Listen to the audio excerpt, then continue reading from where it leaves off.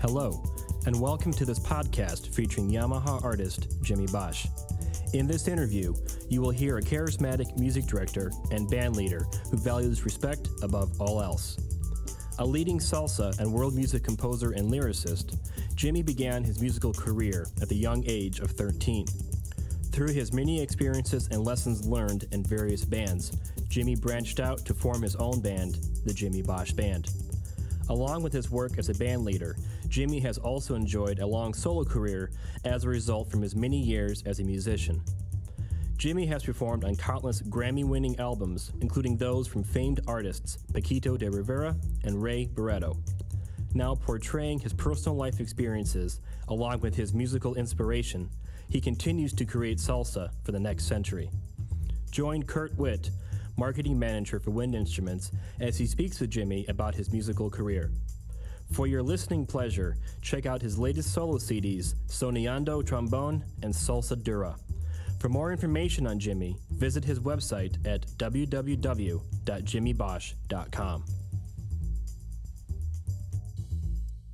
We're here talking today with New York City-based trombonist Jimmy Bosch, a guy who I've known now for about 10 years, and really impressed with the body of work that you've done in the time that I've known you, and one of the hardest working men in the music business. I took a quick look at your schedule of where you're headed to over the next couple of months, and it looks like a geography lesson in not just the United States but the entire world. I gotta tell you, the next 3 months probably don't even represent what the last 9 months have been which has been quite busy.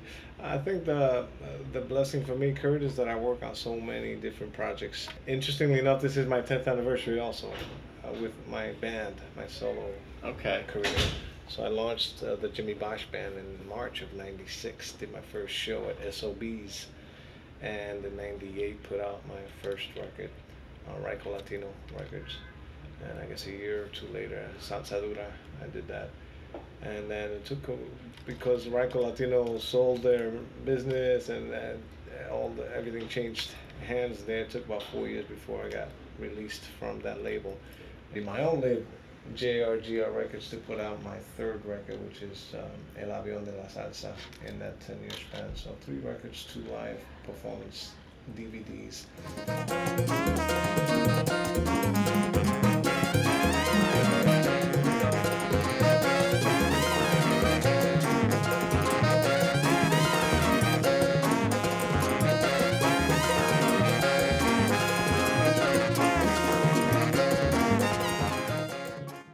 The record label part of your career is really interesting. Did you start out, as a musician hoping to get involved in that, or is that something that's just kind of come along as a result of you needing to find better distribution for your music and became a necessity because of that? Well, salsa music business, the whole idea of launching my independent record label came directly from walking into the offices of record labels, established record labels. And within the first 10 minutes of my meeting, after having them express that they want to record my next record, the next thing out of their mouths was, but we have no money. At which point I said, well, then this meeting is over. You'll have a nice day.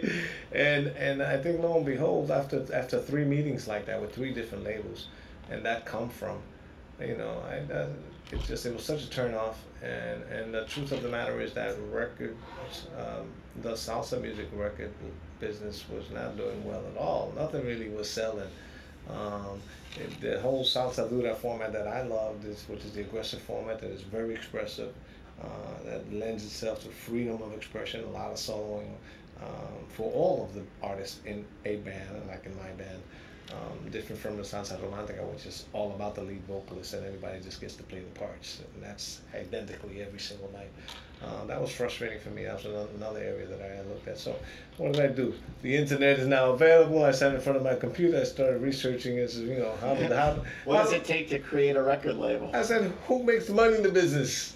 And I saw how it's broken down with the record labels and how you launch that and how you create that and barcodes. And I literally did my homework for a week. I sat in front of the computer until my lower back was killing me, and that was enough. I took all that information and I decided to invest all my energies and efforts and monies and produce my own record. Launched the record label, got barcodes, the whole bit, and got Ryko to distribute the record. And the other thing was that I was very aggressive in merchandising and sold a whole lot of product out of the trunk of my car and really saw where the money comes in. And so now I'm a happy camper. That's what I do. Has that been a fun process? As you're talking about it, your eyes are sparkling, and I know people listening to this on their headphones can't see that, but it looks like it's something that's been very energizing for you as a person. It has. It really has. A huge growing experience. You know, you play trombone for 30 years. You record on 50 or 60 records. Everyone says great things about you. You acquire a certain level of acknowledgement, appreciation, and love and respect. But you're paying rent month to month, so to speak, or mortgage or whatever it is, and I witnessed my heroes in salsa music and the Latin music business who have ended their lives or their journeys having very little to leave behind for their loved ones. And I really took a look at that. And is that really what I want to do? Do I want to be one of those musicians that goes around for the rest of my life saying I'm playing for the passion of music? Yes, I do. But aside from that, I like to think that I've acquired some business sense and I've learned how to make money in this business. And it is very possible to do that. And so I've done that. And I'm going to continue doing that. It makes absolute sense for us to be rewarded that way for that which we love to do and do well. And rather than have everyone else make money off of the artist. I think it's important to tell that artists really get in touch with that possibility for ourselves. The theme you mentioned of the artist as not just the performer but the businessman is certainly a recurring theme in a number of players I talk to, but this is no change for you. You've been doing this back since, again, we first met, and I saw you after a Mark Anthony concert that you were playing trombone in the section. You were out on the street handing out flyers about your new CD that had just come out. That's right. And you were out there working the crowd as your own promoter. So and I still do that at other people's shows. So this is really no change for you, is it? Not at all. A change in that I've matured and I've learned more and I figured out better ways to to get better results from the time and the energies that I invest in that process. Today I not only hand out postcards, but I actually sell CDs to people. I mean, I run to the lobby between sets after the shows. I'm very accessible to my audiences. I have always been. That's an area that I've always been. I prefer to be out there with the crowd than to be backstage waiting to make some grand entrance. For some reason or another, where I'm happiest is with the people, to allow myself to hear what people have to say about the experience they're about to have with me or have had with me by way of performance or music that I've recorded or songs that I have written. And it's a beautiful thing to receive words from people that acknowledge that some of what I have done or what I do touches their lives. So not only is the money important or being successful financially as an artist, but for me, the people contact, what this music, which I do, does to people is probably more rewarding than all the money I could ever make. That allows you to give back. Totally.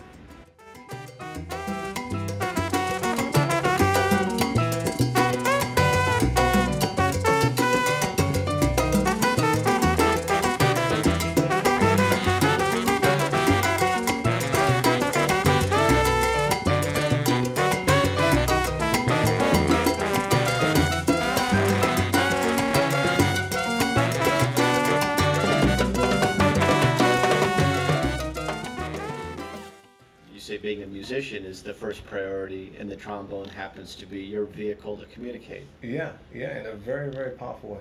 Absolutely. It makes no surprise then that trombonists like yourself would be a great leader of a group because the trombone plays such a key role. Yeah. Well, I think that. And I think band leaders really ought to have some degree of personality. I think I have some, I love talking to people. I'm articulate both in Spanish and English. I love traveling the world. I've been able to do that. I've really incorporated all of my worldly experiences And I'm responsible in the way I handle that responsibility, because being a band leader carries some responsibilities, and sometimes there are people as band leaders that ought not be. That you leave it to someone else to do. Not for nothing, and that's inclusive in salsa music, But one of the things that I bring to the table as a band leader, Kurt, is that I absolutely honor and respect all of the individuals that are on stage with me, no matter what band it is that I'm working with or for. And so when it's my band, I really get to acknowledge musicians the way I ultimately love to be acknowledged by band leaders when I work as a sideman. And so I give people room to play, room to solo, and we make music. And I treat them with respect to the best of my ability on all levels, by way of room assignments, by way of food and conditions and money and all that, You talk about respect for your band, and also, Yeah. I'm guessing you respect the heritage and lineage of the music that you're performing. Absolutely, because I'm born here of Puerto Rican parents, and so that history, that identity, that lineage for me is important to represent as a band leader. So not only on stage but off the stage, how I conduct myself and how I show up. Am I a no-nonsense kind of guy? You better believe it. I'm a no-nonsense kind of guy when it comes to business and dealing with people on a professional level. And I'm a no-nonsense kind of guy as a band leader as well. So I'm not just a free-for-all, you can do anything you want in my band. On the contrary, I absolutely empowered. I look to empower my musicians to be professional and responsible both on and off the stage, and represent not only the music that we play because we love it and because it feeds our families, but because it represents something about our culture and what we get to offer the world.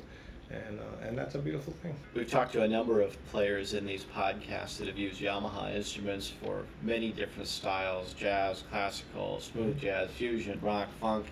And you're the first Latin salsa musician we've talked to, and yet the Yamaha sound and your Yamaha trombones perform just as well for you in your music Yes. as they do for the people playing at the orchestra. Which is a great thing. It says a lot about Yamaha, and it says a lot about the instrument.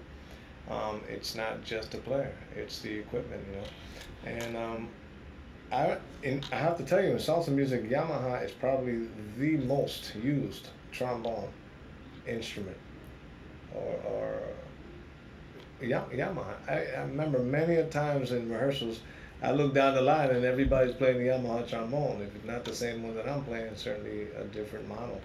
And I can go right down the line: Joe Feidler, Dan Reagan, Steve Touray. I mean, there are an awful lot of cats out there. I can't even list them all. And people are always asking me, what do you play? What is it about the horns that you've got that makes them your voice? The facility with which it lends itself for me to create the sound. I think, in particular, the YSL 645, which I use, is just the right size for me. It has just the right delivery for me, for some reason or another. In the style in which I play, it's a bit abrasive, it's a little bit aggressive. I tend to move a lot with the horn. The weight of the horn is just such that no matter where I go with the thing, I'm able to keep it to my face and still do what I do.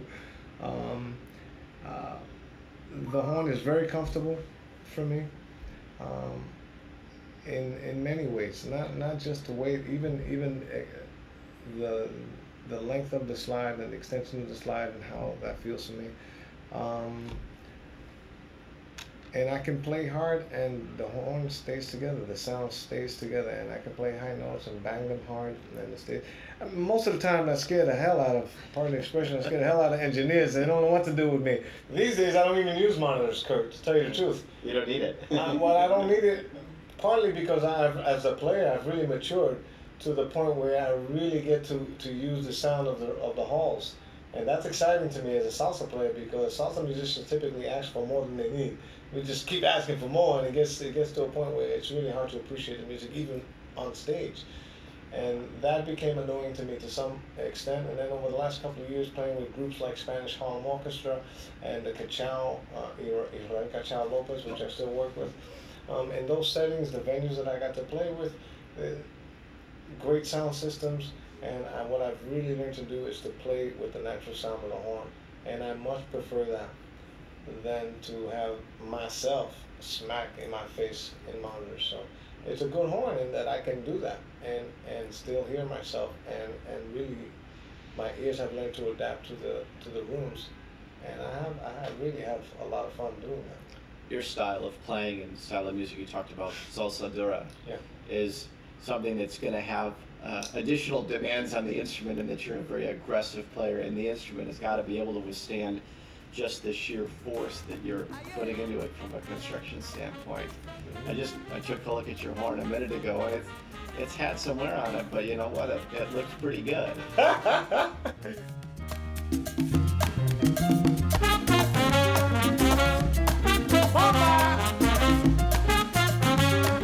¡Ave María, qué rico!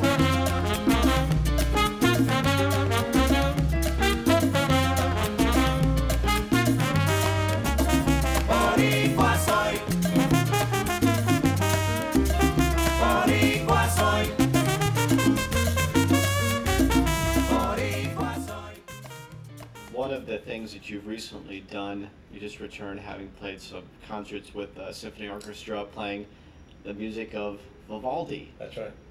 and salsa, and from just looking at it, you wouldn't think those two would mix very well, but I have a feeling that you're playing Vivaldi, typical Vivaldi, would be quite exciting. It is very exciting, and you hit it on the head. You have two people sitting next to each other. One guy loves it, and the other one is completely offended that I would do such a thing to classical music, to Vivaldi. You know, Vivaldi is one of those chamber music things that's been happening for over 100 years, the Four Seasons. Jeff Lederer, who plays saxophone in my band, was commissioned. We commissioned him to write an arrangement for this to incorporate Afro-Cuban rhythms into that process and reincorporate the improvisation to play on that, because chamber music back in the day was that. It was about improvising on top of all of that. And so we have a violin soloist, a classical violin soloist. In the case of Hollywood Bowl, it was a young guy named Pekka. I forget his last name, from Finland. Very young, enthusiastic. The guy absolutely loved it. He was a great soloist, and he loved playing on all the Vivaldi changes. We had a blast. We were exchanging solos on some of the movements. Some of the movements they played by themselves, some we played by ourselves, and then the rest, the symphony and the salsa band performed the movements together. It's a very, very exciting show. What I've done was to create a project that lends itself to stimulating new audiences for salsa music and new audiences for classical, because all of a sudden you had in an 18,000 seat arena, you know, half were classical people who never listen to salsa music, the other half were Jimmy Bosch fans who never listen to classical music, and all of a sudden they're in the same place and say, wow! You must have a whole legion of fans that came to your show not having any idea what they were in for, Not at all. And left fans of yours. Yeah, I hope so. I like to think that that's exactly what's happening. We have some reviews, and to be quite honest, one review was great. It says, oh, this is the best thing Hollywood Bowl has ever put out this year by way of concert series. And there was another guy who was completely offended. He said, man, they totally destroyed Vivaldi. How dare they? You know, the salsa band overpowers it. All those elements, then dynamics come out, and the good thing is that people are talking. So. Somebody said once, every listener is equal in their opinion. Absolutely. Yeah. The Vivaldi project has probably opened up some new performance opportunities for you and your group as well. Yes. Now having what salsa players would not consider the prime opportunity of playing with a symphony orchestra. Yeah, in particular for a salsa band to perform with a symphony orchestra. Has it been done before? Yeah, Tito Puente was able to do that in some occasions, and I believe there may have been one or two other experiences where Latin bands, salsa bands did projects with symphonies, and usually it was having symphony orchestras performing the music of the salsa band or the Latin big band. In this case, it was the Jimmy Bosch salsa band playing Vivaldi music, you know, which was a total twist. What did the orchestra players think about it? I think at first, you know, when we get on stage, the orchestra players are saying, oh my God, what is this? Congas, timbales, bongo bells, they're going to kill us, by way of volume. Because it's challenging. It's challenging to put those instruments on stage to play with a string orchestra. But at the end of the day, when they get to experience the reaction of the audiences, people start applauding at the end of every movement, which is not so typical in classical music. They wait till you do the whole show, or halfway through the show you might get a breakdown. But the minute they hear the salsa rhythms in the first Primavera 1, Spring 1, there's a reaction, there's a knee-jerk reaction with the audience, and they're like, ah! And so the classical musicians say, oh, that was cool. And then they play that movement, and now they have, right. And so the audiences now start to respond to every movement throughout the show. It's a different experience, and I think they walk away having had some fun. Do you have more of that coming up? We did 6 or 7 shows this year. We did the Phoenix Symphony in Arizona. We did Denver. In Colorado, we did 2 nights at the Hollywood Bowl with the LA Philharmonic. We did Ravinia twice with the Ravinia Symphony there in Chicago. Up till now, we've done about 10 shows in total since we launched this project. And I don't have dates on the calendar right now, but at this point, my booking office is Elizabeth Sobel at IMG Artist, and that's their area. So they're working hard to build a good calendar for 2007.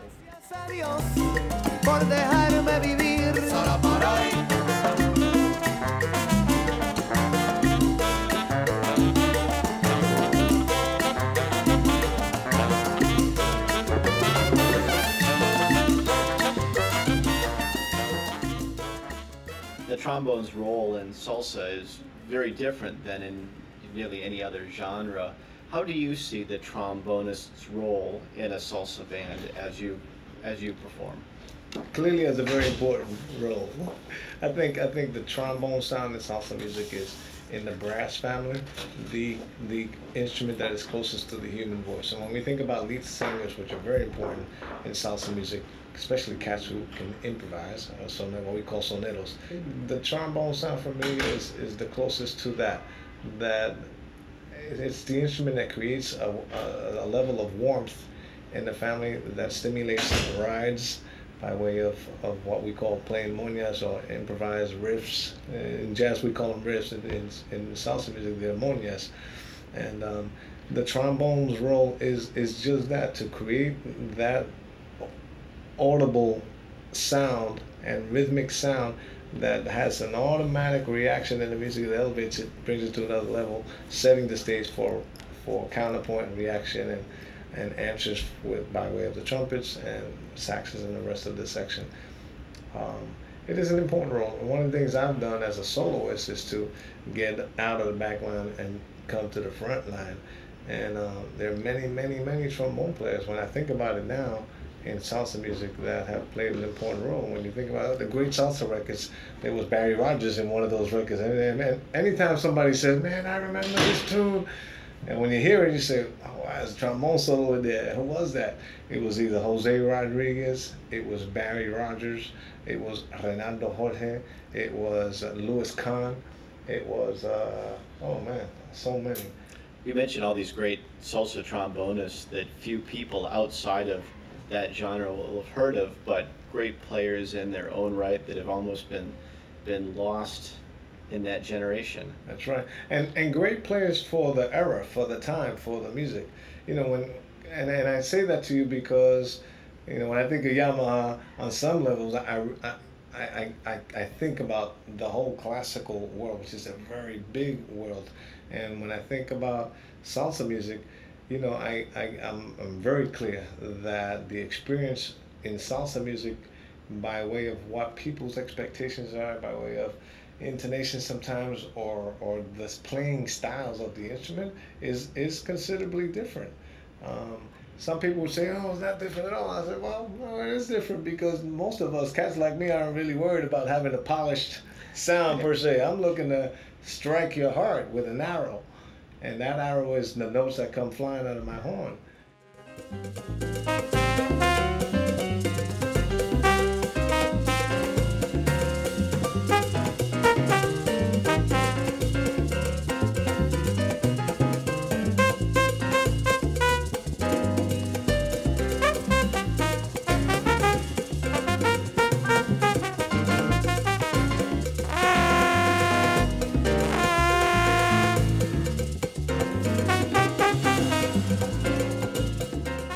can people who want more information about your career, the people you've played with, the CDs and DVDs that you currently have, how can people find out more about your music?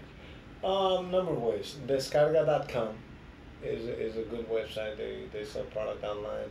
They have a pretty up-to-date discography on the Jimmy Bosch website, which is jimmybosch.com.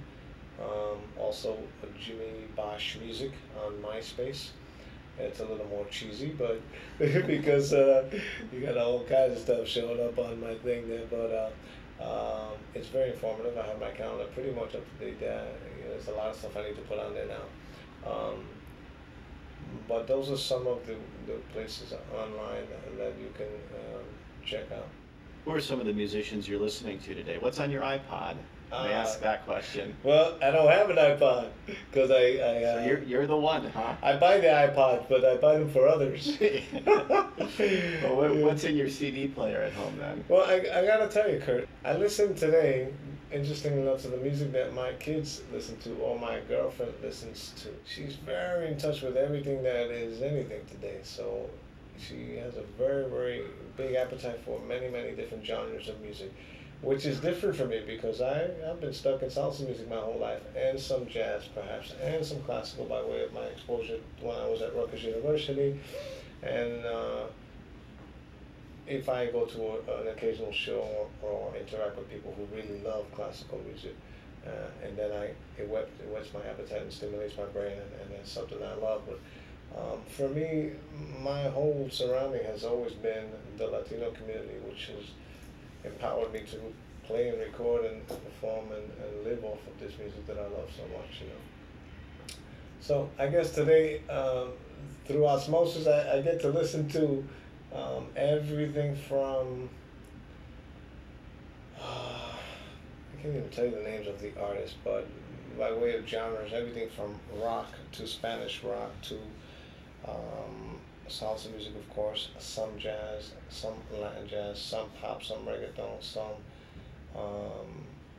some hip hop, some rap. I mean, literally, I get to kind of taste it all, and even Indian music and Asian music, and you know, as I travel and perform at these world music festivals around the world, I get to listen live to 50 musician gypsy bands that I've, in my wildest dreams, would ever experience or think I would experience. And all of a sudden I'm on this venue about to perform on a stage on which there are 50 musicians playing gypsy music with influences from all over the world.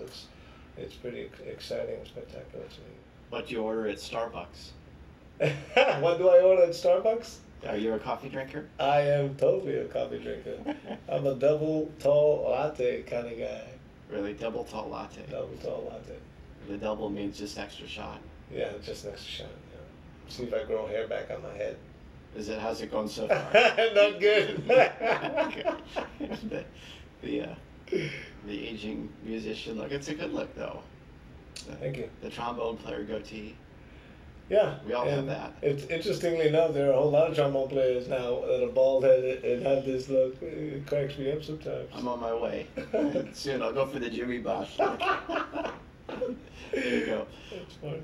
Well, thank you, Jimmy, for taking the time to come out, talk with us today. Your music is incredible. I've been a fan for a number of years, and I hope people get a chance to check out jimmybosch.com, learn more about your music, who you've played with, and you'll get exposed to the salsa music. Thank you. Thank you. It's nice to be associated with Yamaha still after 10 years, is it? No, almost.